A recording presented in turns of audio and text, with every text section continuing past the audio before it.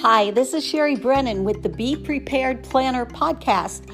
Today we're talking about 1984 with David Smith. He's taught this book for 40 years to high school students. It's fascinating to hear what he has to say about it to help us really understand what it really means. And it's possibly very different than what you think.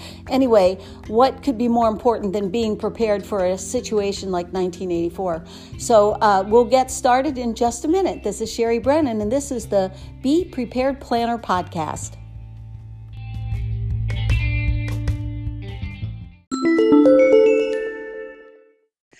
Hi, this is Sherry Brennan. I'm interviewing Dave Smith. He's taught 1984 for 40 years. A lot of people are talking about that book now, thinking that it is somehow reminiscent of what's happening in our society. So I wanted to get it straight from an expert. So Dave, do you think that 1984 has lessons for us today? Absolutely. Can you tell me a little bit about what they are? Well, the underlying theme of 1984 is that the thing that most motivates the totalitarian characters in 1984 is a lust for power.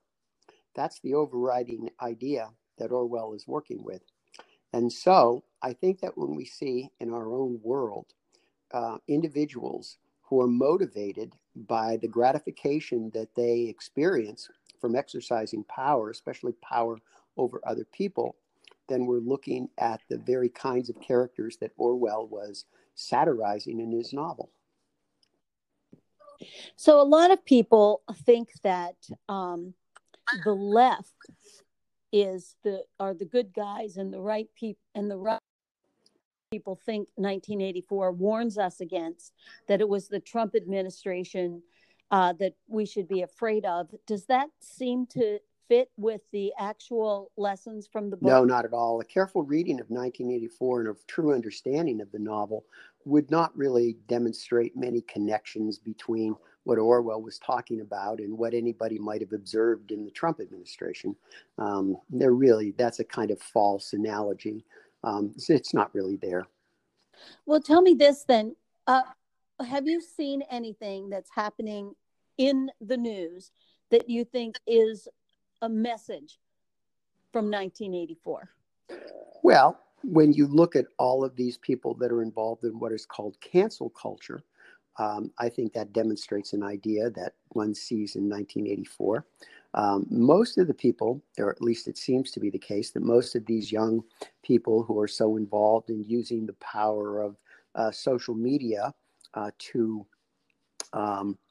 attack or to cancel those with whom they politically disagree, I think that that's probably an Orwellian idea.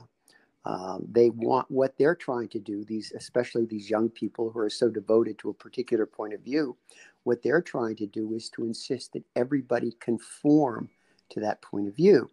And one of the lessons of 1984 is that it's the totalitarian impulse that demands conformity to a particular political agenda and a very specific political idea. The totalitarians are rabid ideologues. And I think that when you look at the way that some of these young people behave who are involved in the so-called cancel culture, I think that's exactly what you see they're doing. They're devoting their energies to perpetuating an ideology that no one is permitted to deviate from. And so would you say then that it doesn't really matter what that group believes? It's the idea that they want to force everyone to believe that same thing. Pretty much. The idea that they don't tolerate non-conformity from a fixed set of ideas or positions is very much the kind of thing that Orwell himself would have been most concerned about, the sort of thing that impels him to write a novel like 1984. The totalitarians hunger for power, and they absolutely insist that everybody believes what they believe, and they're not going to stop until everybody perfectly conforms to the ideas that they insist on.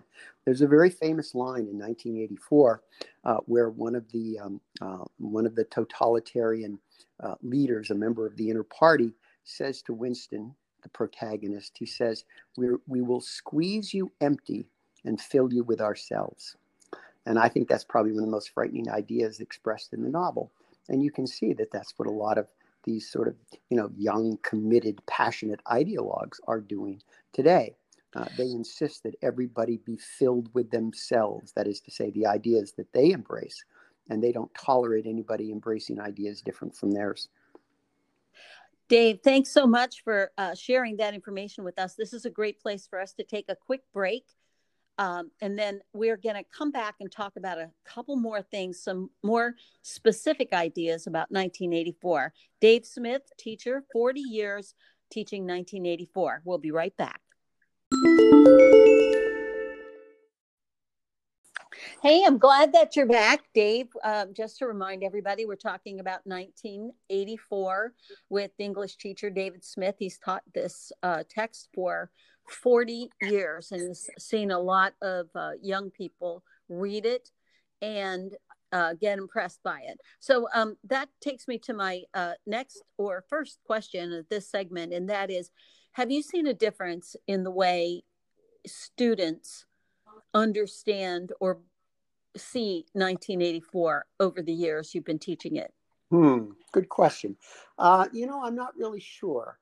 I think that the fact that we live in a more polarized environment right now might make the novel a little bit more relevant to students in the classroom today than it did, say, perhaps 10 years ago.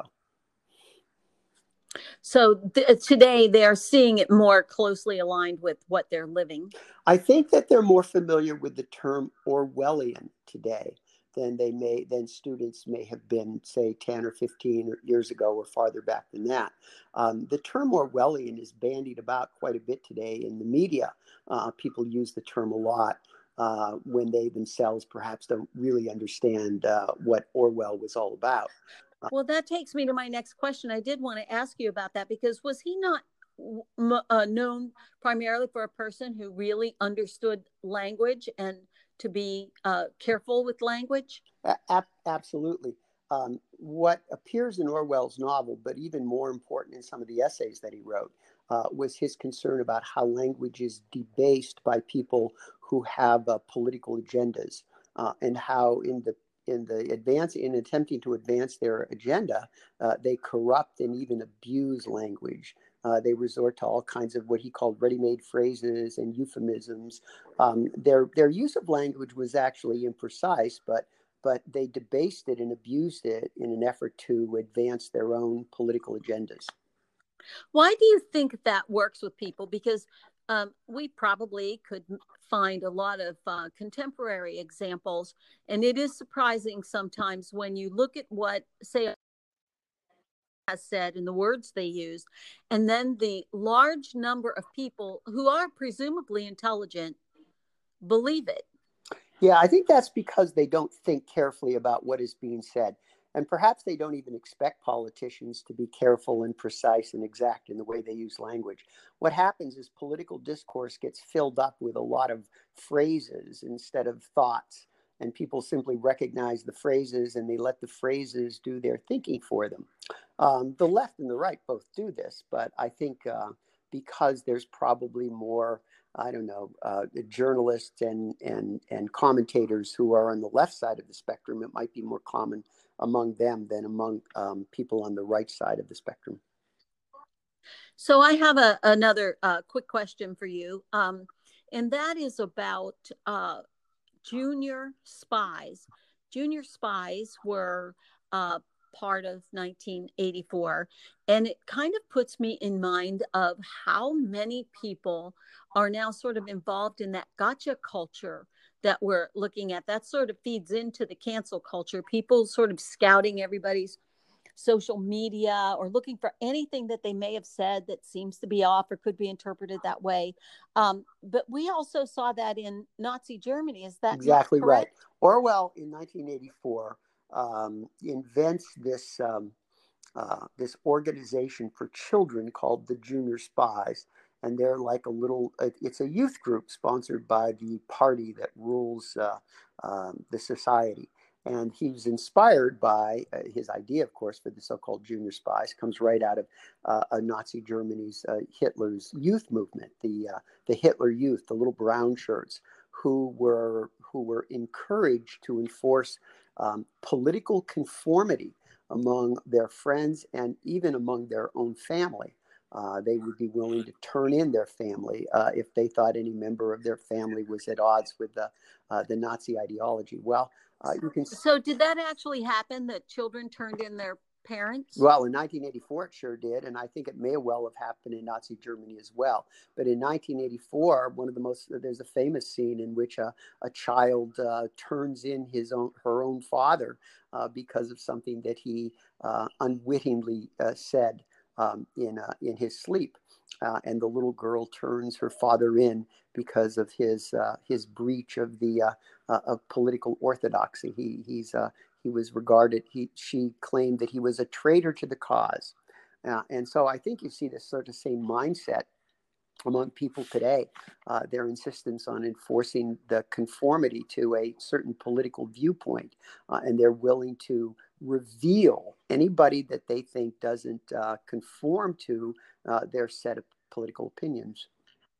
So, do you think that this might explain how there are, I guess, families who have very tough times getting along because of these political differences, and some members of the family are willing to abandon their own family for some small political difference? Well, I think this is one of the things that Orwell saw, that if a child can be indoctrinated by the state into holding certain political views, the child's loyalty goes to the state or to a set of ideas rather than to his own family. The child's been indoctrinated to believe that even his own parents are enemies of the state, and it's the child's duty then, if necessary, to turn in his own parents for failing to conform to the orthodoxy, the views, the ideology that the child has been indoctrinated into. In other words, the ideas become more important to the child than his relationship with his own family members. And that happens. That really happens, where ideas take precedence over the relationships that people have. Ideas can become even more important to certain people than the natural, intimate relationships that are the result of living in the same house. Wow. So I would love to continue this, but sorry, our time is up. But let's talk about this another time. I'd like to have you come back and we'll talk more, because I have so many questions about like the memory hole and so many of those things that we've sort of heard about, but we don't really understand. Thank you for being with us. You're welcome. See you next time. This is Sherry Brennan. Thanks for being with us.